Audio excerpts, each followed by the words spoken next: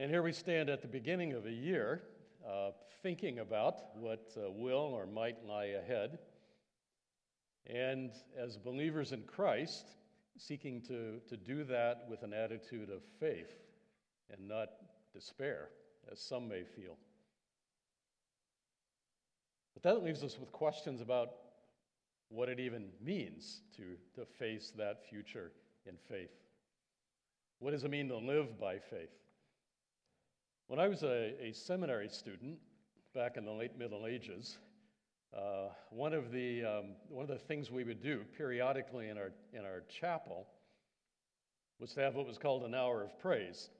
And in the hour of praise, individual students or professors would stand up and give some brief word of praise to God for the ways in which they had experienced God's goodness recently. Almost every time we had that hour of praise, I think, one of my fellow students, not always the same person, but one of them almost every time would stand and say something like this: "I'm glad that I can live by faith. I'm studying here at seminary, and I have no visible sources of income, but God is providing for me so that I can pay my tuition and study here. And just the other day, I went to my mailbox and I opened it, and there was, totally out of the blue, an envelope, a letter with a check for $500. Totally unexpected."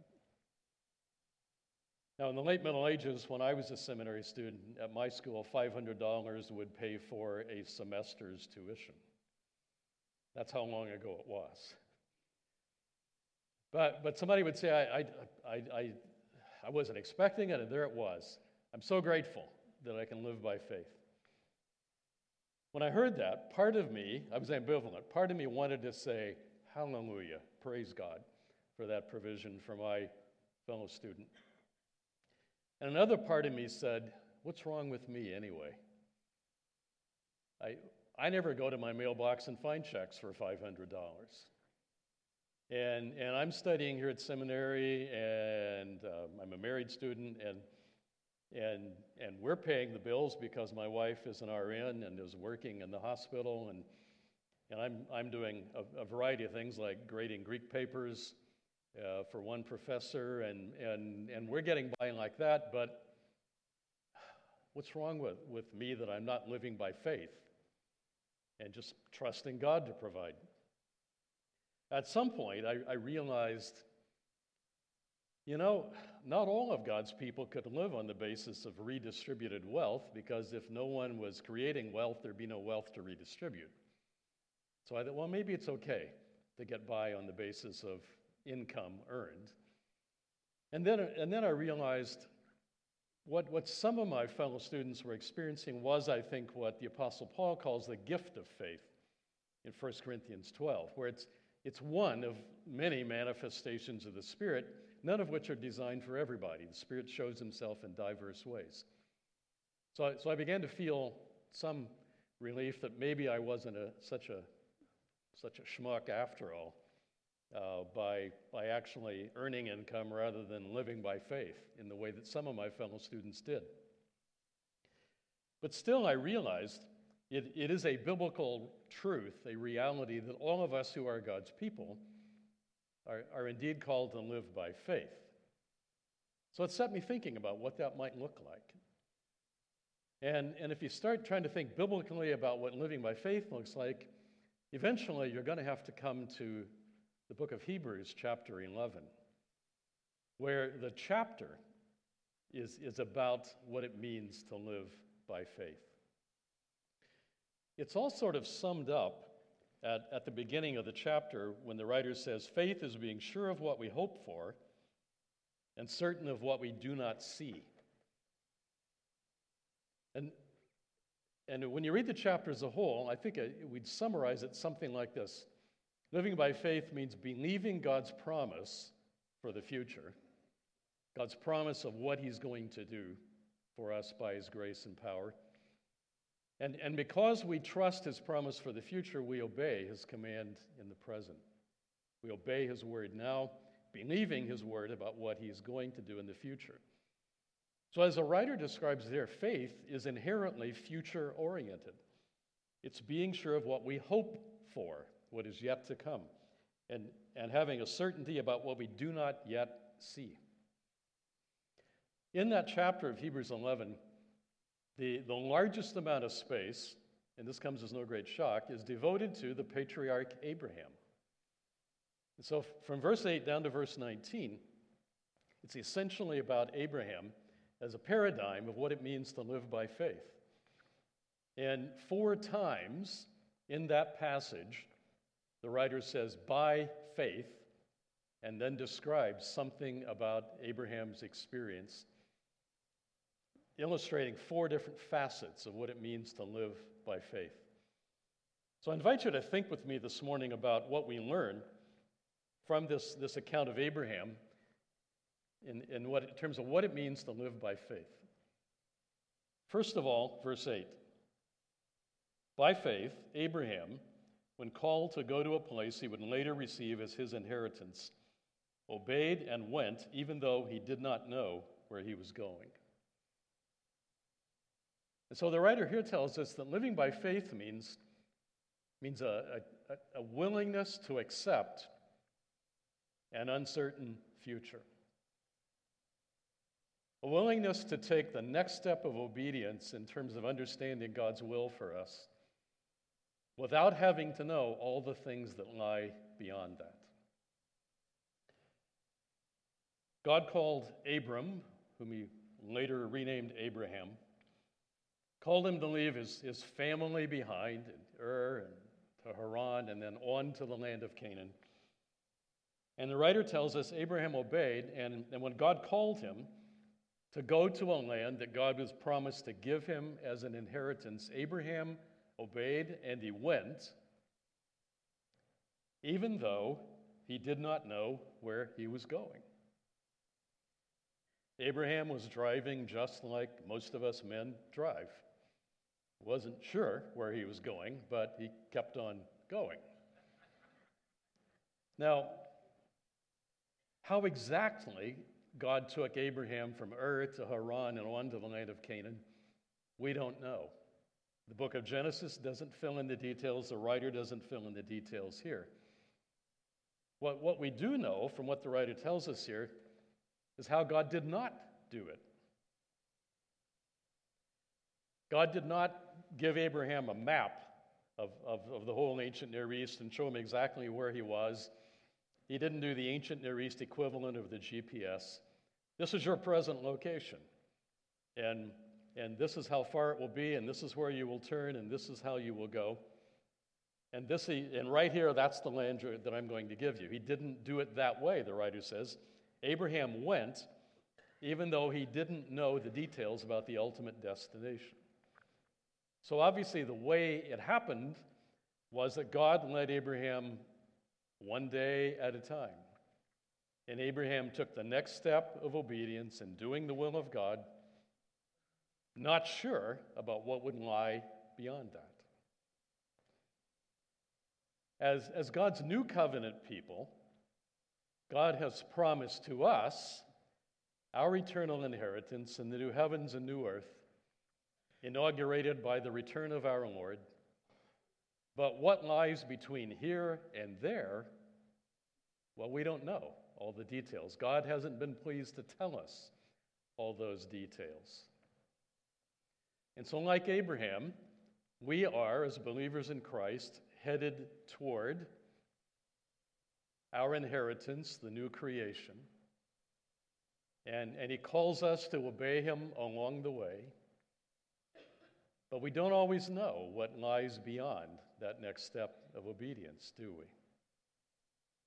Well, living by faith means I can take that next step even though I am uncertain about all the repercussions of it. I can trust God to deal with the consequences of my obedience in the next step.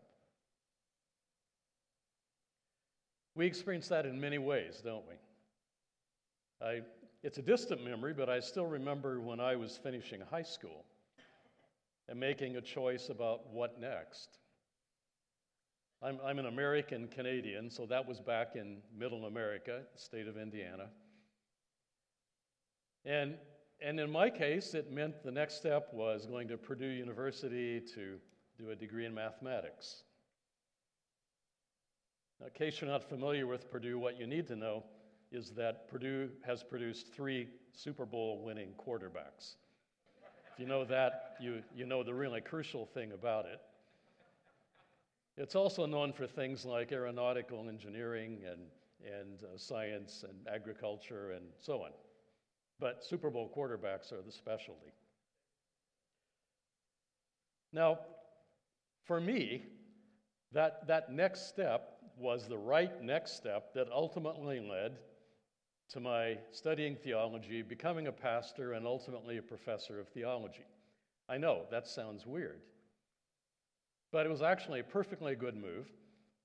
But in God's providence, what happened was, while I was in university doing that degree in mathematics, I had the chance to be involved in a small church near the campus with a pastor who cared about me and who was God's tool to nudge me toward vocational ministry of the Word. I didn't know that when I went to do the degree in mathematics. We don't have to know all that lies beyond the next step. We trust God for that.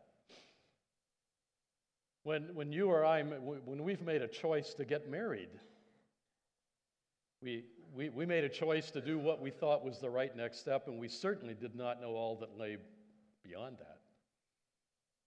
That's why marriage vows say things like, for better or worse, in sickness and in health, etc. Because we don't know. But by faith, we can take the next step. When a church appoints a pastor, they don't know all that lies beyond it. When the pastor says yes, he doesn't know all that lies beyond that. It's already been mentioned, I teach theology at Heritage Seminary in Cambridge. Heritage College and Seminary began in 1993. It was a merger of 2 schools, one in London, one in Toronto. We were 2 Baptist schools who had been, for several years, tossing grenades over the hill at one another. But things changed in both places, and ultimately, I'm glad to say I was involved in helping 2 groups of Baptists to find a way to do it together rather than excuses to perpetuate division. So in 1993, we had a merger to create Heritage College and Seminary. And that was an exciting thing to be involved in. But at the time, those of us who were making it happen did not know all that would lie beyond that. On both ends of that merger, there were uncertainties about how our constituencies would accept this new idea. We were convinced, though, it was the right thing to do. So living by faith means we take that next step, even though we don't know in advance all that lies beyond it. And since I'm still gainfully employed there, obviously God has been at work to make the merger more successful than some people predicted it would be.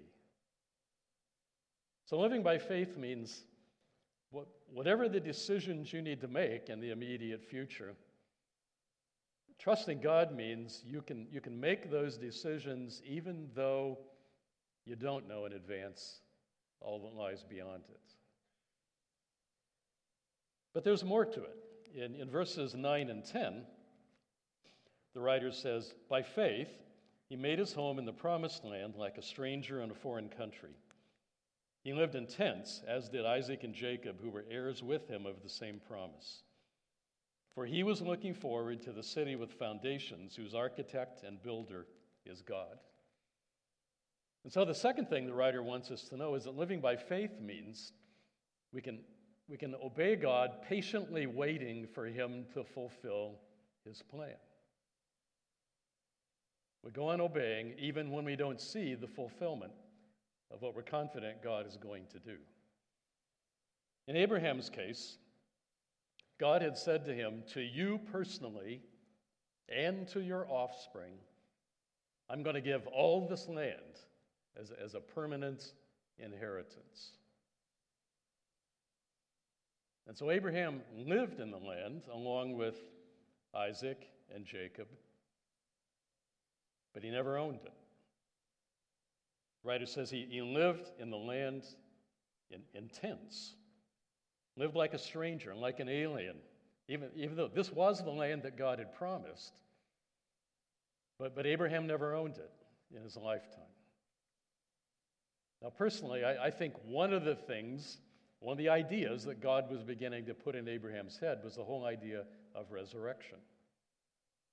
So that ultimately, in the end, in the new heavens and new earth, Abraham and all his believing offspring will inherit the new creation, more than what was initially promised, inclusive of that, but far beyond it.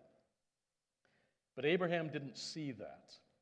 The writer says he only looked forward to it. He was looking forward to the time when God would work out his purpose. But Abraham had to obey throughout his lifetime without seeing the fulfillment of that plan. God's people throughout the ages have to learn and relearn that truth.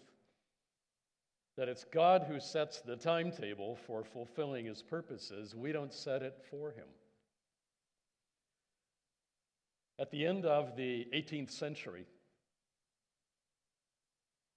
Baptists in England sent out a man named William Carey to go to India, to take the gospel to the people of India. Carey was convinced they needed to do that in obedience to the commission that Christ gave to his people. Not everybody among his fellow Baptists in England thought they ought to do that. In fact, when he suggested it at one meeting of pastors, he was told, "Sit down, young man, God will take care of that. You don't need to worry about it." Carey was convinced that this needed to happen. And ultimately, they formed a missionary society, and they sent Carey and a few others off to India. And so they got there. And Carey began to learn the language, began to speak of Christ, and nobody responded. In fact, it was about 5 years before they actually had any converts who responded to the gospel. But Carey was an obedient disciple of Christ, and he was a gifted linguist. And during those years when no one was responding, he was translating the Bible into Bengali, the language of the people. So when God did begin raising up a church there in India among the Bengali-speaking people, they had at least parts of the scripture in their own language to read and to teach. Now, if I had been writing the script, I would have vindicated Carey immediately. And I would have saved people immediately, brought them to faith, created a church, so Carey could send the news back to England and say, "See, I was right." But God didn't ask me to write the script. God wrote the script. But Carey, a man of faith, gave God the chance to write the script and do it in his own time. On a smaller scale, I learned that back in my first pastoral ministry. That was back at Emmanuel Baptist Church in Bloomington, Indiana. Bloomington is the home of the main campus of Indiana University. I had this vision for our church having significant ministry to the university community. One of the problems was our church property was a few miles away from the campus, and that created some difficulties, but we had some people from the university. But the ministry didn't multiply in all the ways that I had hoped it would. And yet I knew that there was a church with its building very near the campus that had been exploding in growth. They had 3 morning services, people standing at the walls and sitting on the floors, all kinds of those people that I wanted to reach out to. And I became a good friend with Dave Ferris, senior pastor of that church. And, oh, by the way, that was a Presbyterian church. Mine was a Baptist church, and I kind of thought God should do that in a Baptist church, not a Presbyterian church. But again, God didn't ask me how to do it. And Dave and I became really good friends. In fact, my best friends among pastors in Bloomington were Dave and another Presbyterian. And so one day I said, look, Dave, I know that prior to about 3 years ago, the church wasn't exploding in growth like this. I mean, what changed? What happened? And he said, honestly, Stan, nothing was dramatically different about me as a preacher, about me as a pastor, as a leader. God just showed up in a powerful way. God began doing some really great things. All glory to God. He did it in his own time and in his own way. And that was both an encouragement and a rebuke to me. It was a rebuke to me for thinking, I got to find the silver bullet. I got to find the magic formula here. And it was an encouragement to recognize God calls us to obey him faithfully as individuals, as a congregation. We don't set the timetable. And so we go on, faithfully obeying God, communicating the gospel, building up one another, reaching out to the world around us, and we don't know what God's timing is. That's God's choice, not ours. But there's more. At verse 11, the writer says, and by faith, even Sarah, who was past childbearing age, was enabled to bear children because she considered him faithful who had made the promise. And so from this one man, and he as good as dead, came descendants as numerous as the stars in the sky and as countless as the sand on the seashore. Here the writer makes the point that living by faith means believing that God can do what's humanly impossible. In the case of Abraham and Sarah, it was God's promise to them that he would provide for them a son, whom they named Isaac, and that would be the son who would inherit God's covenant promise. And the writer reminds us about what the story of Genesis tells us. Sarah was sterile, unable to have children. She was about 90 years old. Abraham was close to 100. And in fact, the writer describes him as he as good as dead. That's not terribly flattering, but that was the reality about Abraham. The fact is, Abraham and Sarah were not prospects for the fertility clinic. Humanly speaking, there was simply no way that they together were going to generate a son. But God promised, and God delivered on that promise. And Sarah delivered a son. There was simply no way that it could happen in terms of any of the normal patterns of life in this world. It was humanly impossible. But God promised, and by faith, they believed that God could do what was humanly simply not on the radar screen at all. And God did it.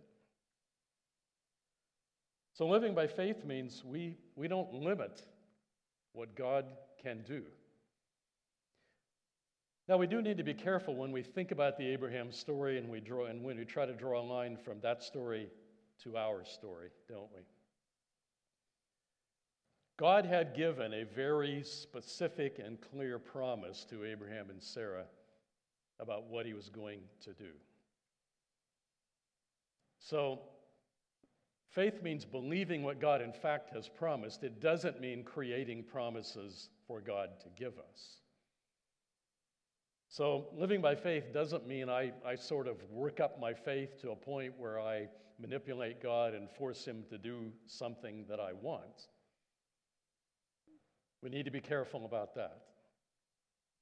But at the very least, if we have faith in the God who really is powerful, then we can believe that we have no business setting limits as to what we can ask him to do.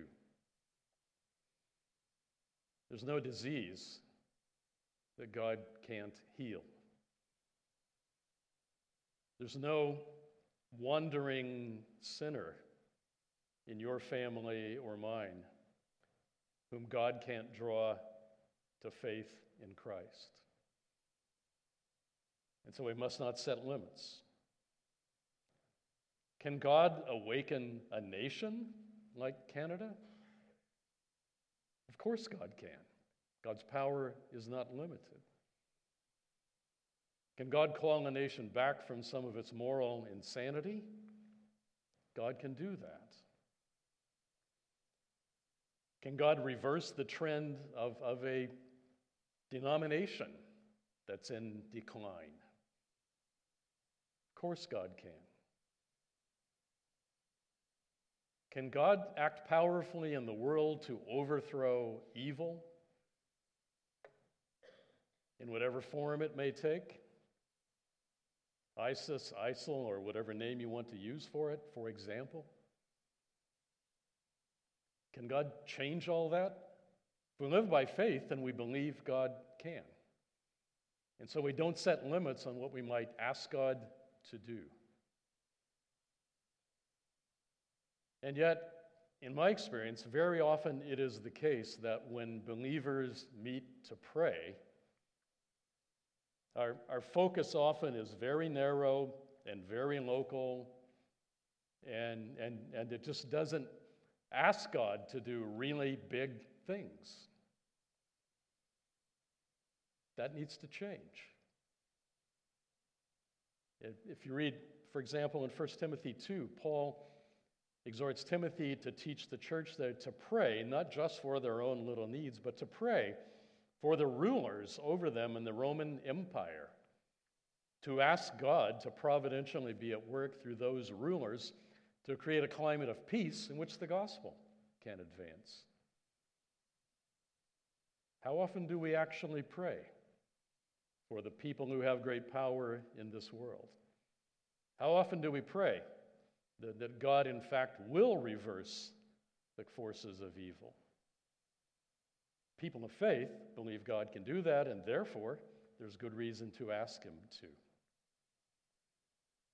So, living by faith, the writer tells us, means we're willing to obey God, even though we don't know with certainty what lies beyond that. And we're willing to obey God in the present, waiting patiently for Him to fulfill His purpose. And we believe God can do what's humanly impossible to achieve that purpose. And then there's one more thing the writer tells us. Down to verse 17. The fourth time that he says, by faith. By faith, Abraham, when God tested him, offered Isaac as a sacrifice. He who had embraced the promises was about to sacrifice his one and only son, even though God had said to him, "It is through Isaac that your offspring will be reckoned."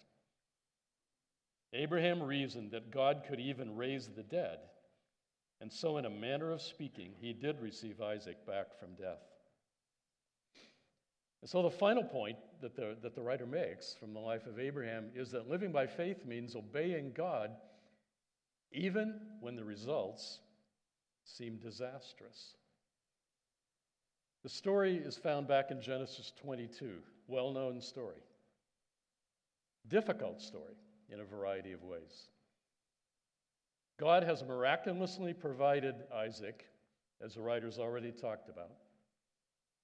Now God says to Abraham, when Isaac is a young man, not yet married, I want you to take Isaac, your uniquely given, miraculously conceived son, and I want you to offer him as a sacrifice on an altar where I take you. Now, when you and I read this story, probably the thing that jolts us the most about it is the whole idea that God would actually ask Abraham to kill his son.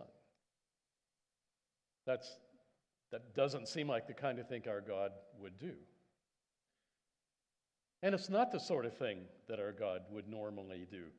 The story is not given there as a kind of paradigm saying, fathers, take your firstborn son and kill them. It's a one-off. It's unusual. There's nothing typical or normal about it. And we wonder about how God could do that. But the problem that the writer focuses on is not how could God command a crazy thing like that. The problem is that God's promise and God's command are in lethal conflict here. He promised that it would be through Isaac that Abraham's offspring that would inherit the covenant promise would be named, and Isaac is not yet married, has no son. He has no line through which the promise can be fulfilled. It would appear that there's no way that God can keep his promise if Abraham obeys God's command. But Abraham was willing to obey God's command. And the writer tells us Abraham reasoned, if God has to raise him from the dead, he will do it to keep his promise. And so Abraham radically obeyed.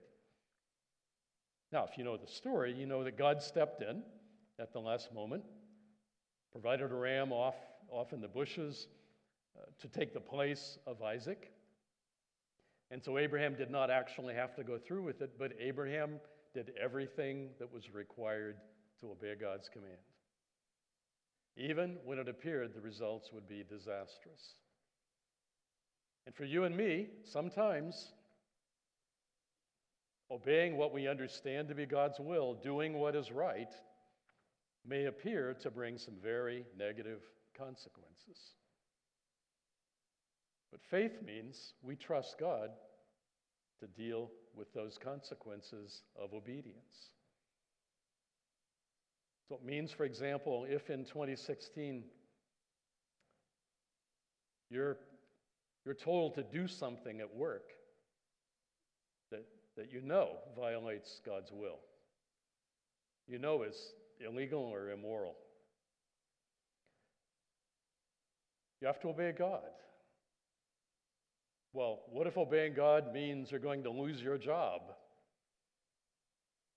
That's living by faith, trusting God to deal with the consequences of obedience. You may just be looking for a job, and you know that taking a particular job would force you to violate your conscience. And so you have to say no and wait for God to provide another option. I know as someone who's involved in vocational ministry of God's Word, sometimes I recognize that teaching what God's Word appears to clearly say is going to produce some negative fallout. But faith means trusting God to deal with the consequences of my obedience. So you see, it really is possible to live by faith, as the writer reminds us that Abraham demonstrated. It means I can move forward and take the next right step even if I don't know all that lies beyond it. It means I can go on serving God while I patiently wait for God to bring about the good in my life that I'm trusting Him for. It means I believe that God can do what's humanly impossible to make that happen. And it means my task is to obey God's word, God's commands as I understand them. And even if the consequences do not look good. Now, I can imagine what some perceptive person here this morning is thinking. That was Abraham. Abraham appeared to God in visible form. Abraham spoke to God directly in some kind of voice. God encountered Abraham in very direct ways that frankly are foreign to my experience. It would have been a whole lot easier for Abraham to obey God because of all the miraculous things he saw. And I understand that. But it's also true that Abraham saw very little fulfillment of the things that God had promised. You and I stand here where we are in history, and we look back on all that God has done. We just celebrated at Christmas God keeping His promise to provide Messiah. God poured out the Spirit as he had promised. We can look back on all that God has done to fulfill his purposes, and all we wait for is for the final curtain at the second coming.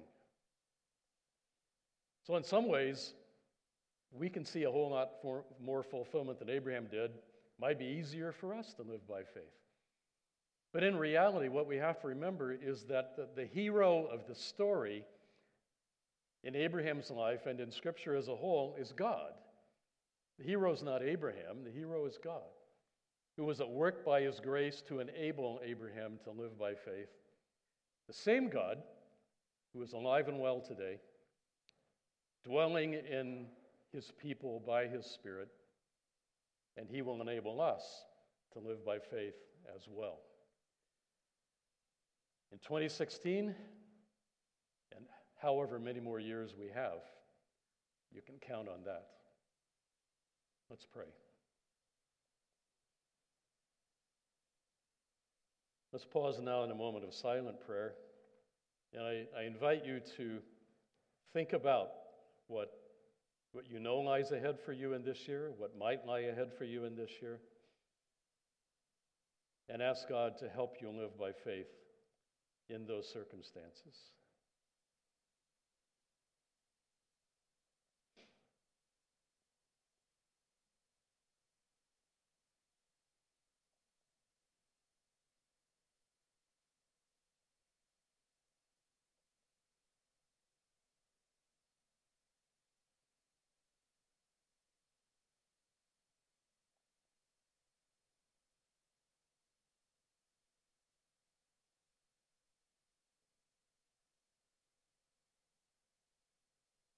Gracious Father in heaven, we acknowledge that you are the powerful and faithful God. You kept your promise to provide Messiah, who lived and died and rose again for us. In fulfillment of your promise, you poured out the Spirit at Pentecost, who now empowers your people to live for you. You have shown yourself faithful in our experience in many ways. And so, Lord, we ask you to make us your faithful people. May your grace that appeared in Christ for our salvation, for the salvation of all, continue now to work powerfully in us, enabling us to live in faith and obedience in this present evil age, as we await our blessed hope